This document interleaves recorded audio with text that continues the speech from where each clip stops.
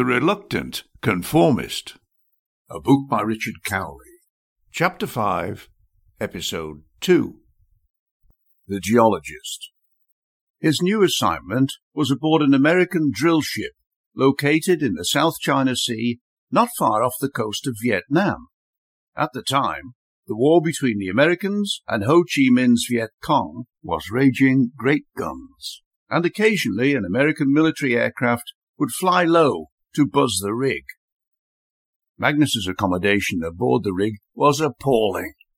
A minuscule two-berth cabin where he and his co-worker were expected to hotbed with members of the Indonesian crew. On the other hand, the American drilling personnel and the Italian oil company representatives lived in spacious two-berth cabins with only a single occupant. Since arriving on the rig, Magnus had had a running battle with the barge master, who was responsible for allocating rig-board living accommodation. This bigoted Yankee imbecile was a coarse, tobacco-chewing hillbilly, whose only claim to fame was that the blood in his veins was reputed to be 1/16th Cherokee. What the mongrel's remaining blood supply was made up of was anybody's guess. Magnus supposed creosote the most probable. Magnus persistently lobbied and cajoled the spineless Italians who hired the rig and for whom he was contracted to work to provide suitable accommodation for himself and his colleague. Eventually, they were allocated bunks in the ship's hospital, an improvement, but only just. In general, Magnus had enjoyed working with Americans from a wide cross-section of society and from various states of the Union. Some of the American personnel working on the rig in the South China Sea were, however, a different breed entirely.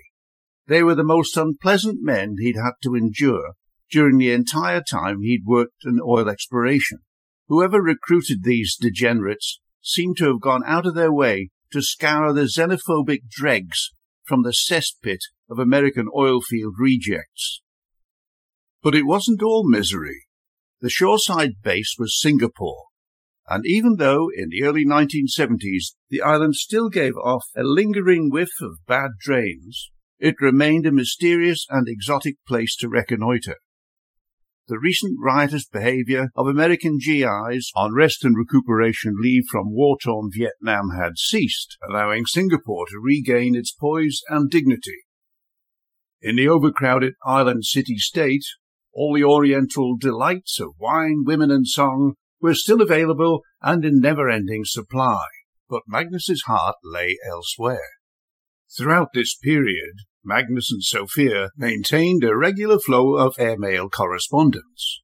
There was no internet, and international landline telephone calls were expensive and rarely used.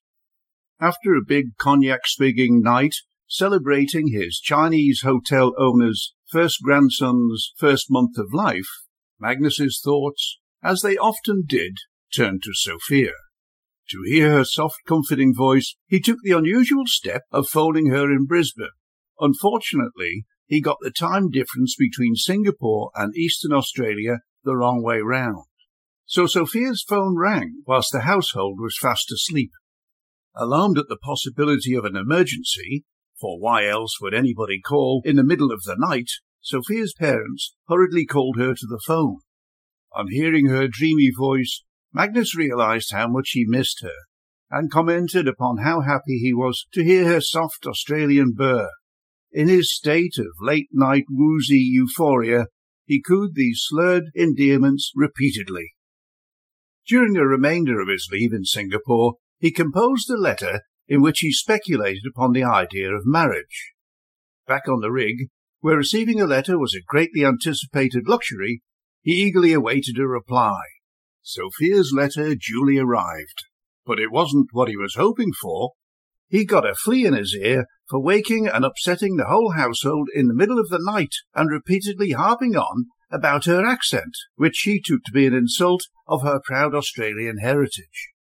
Naturally, Magnus was nonplussed and flabbergasted on reading the letter, and agonized over what to do. He finally elected to do nothing for a few days. As the timing suggested, the letters must have crossed in the post. After a week of agonizing anticipation, a second letter arrived, and the contents were much more to his liking. An interchange of airmail sealed their fate, and Sophia would make all the arrangements for a wedding to take place in Brisbane some 2 months later. Once again, like so many things in his life, all he had to do was be there, and therein lay a seemingly insurmountable problem.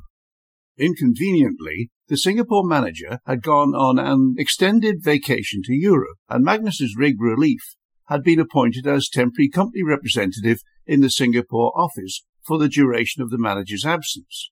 These arrangements prevented Magnus leaving the rig, let alone making any wedding or travel plans.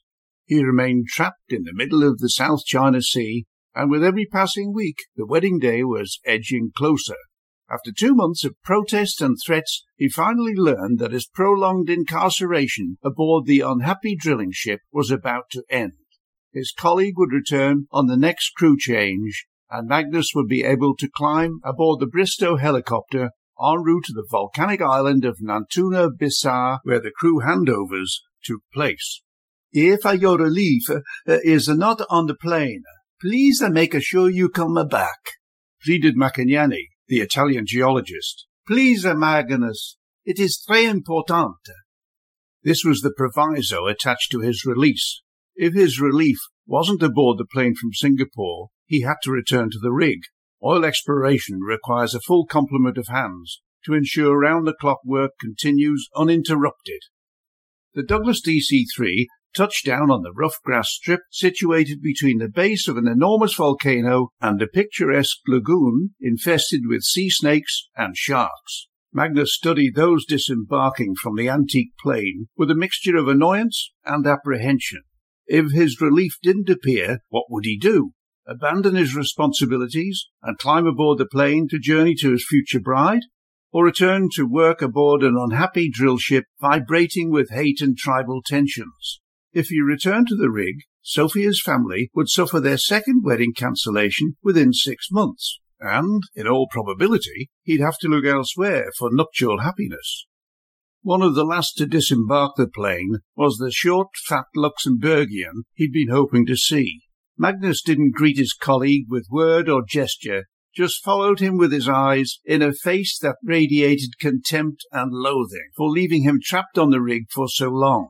The Luxembourgian wasn't entirely detestable, though. He'd cultivated a zany streak that on occasions reflected a whimsical Dadaist humour. He had once boasted, in a thickly accented outburst, "If I am very rich, I replace millions of Hotel Gideon Bible with lookalikes that when opened, go bang and fire an electric shock up the arms of the nosy packer." The newly arrived relief crew boarded the Bristow helicopter and flew onwards to the drill ship, leaving the grass strip clear.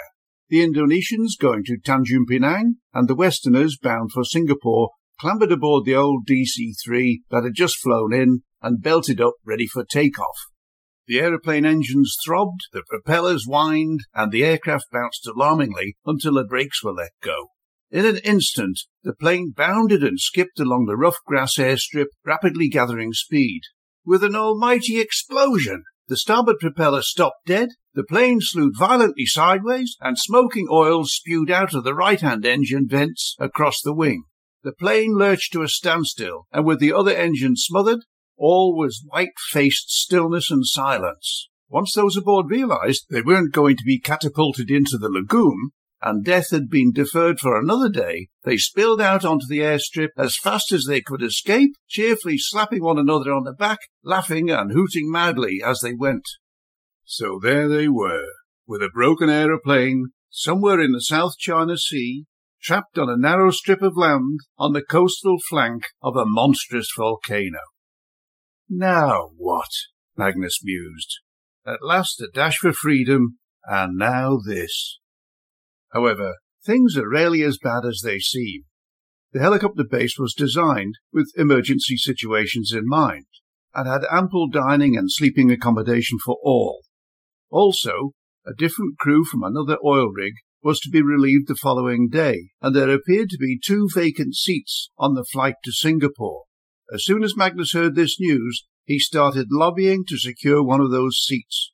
It wasn't easy, as he was up against tool pushers and drilling superintendents, Americans of influence who generally got their own way, the very cohort who had denied him suitable living accommodation on the drill ship.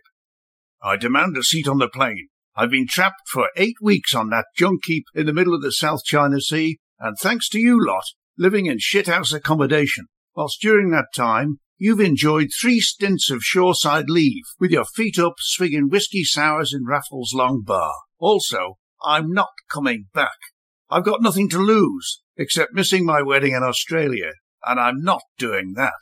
I don't have second thoughts," he crowed, through tight lips and with bulging eyes of somebody gone troppo from too long offshore.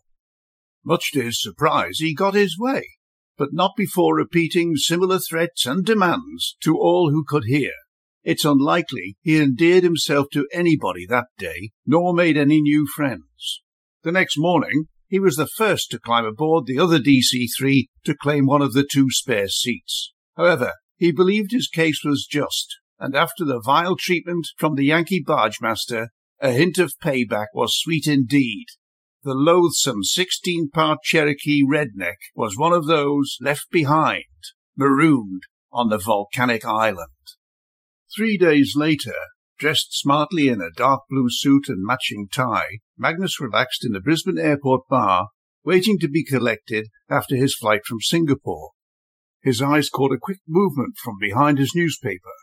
He looked up to glimpse an exquisitely graceful form bounding into the lounge.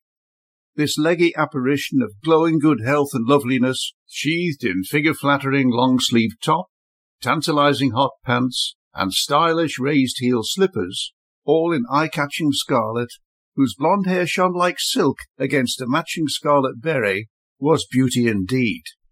"I came as fast as I could," gasped Sophie Elizabeth breathlessly. "Welcome home." Good gracious, Magnus thought. This exquisite vision is here for me. For a moment, he couldn't say anything.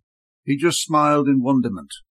"You look gorgeous," was all he could manage, but thought, "You lucky dog, Magnus." And this fortuitous sequence of events was how the 27-year-old Magnus Henry came to call Australia home, and how, eventually, Magnus and Sophia's daughters, Willow, Victoria, and Fenella Jeanette, and their 5 children, learned to sing Waltzing Matilda as happy and contented true blue Aussies.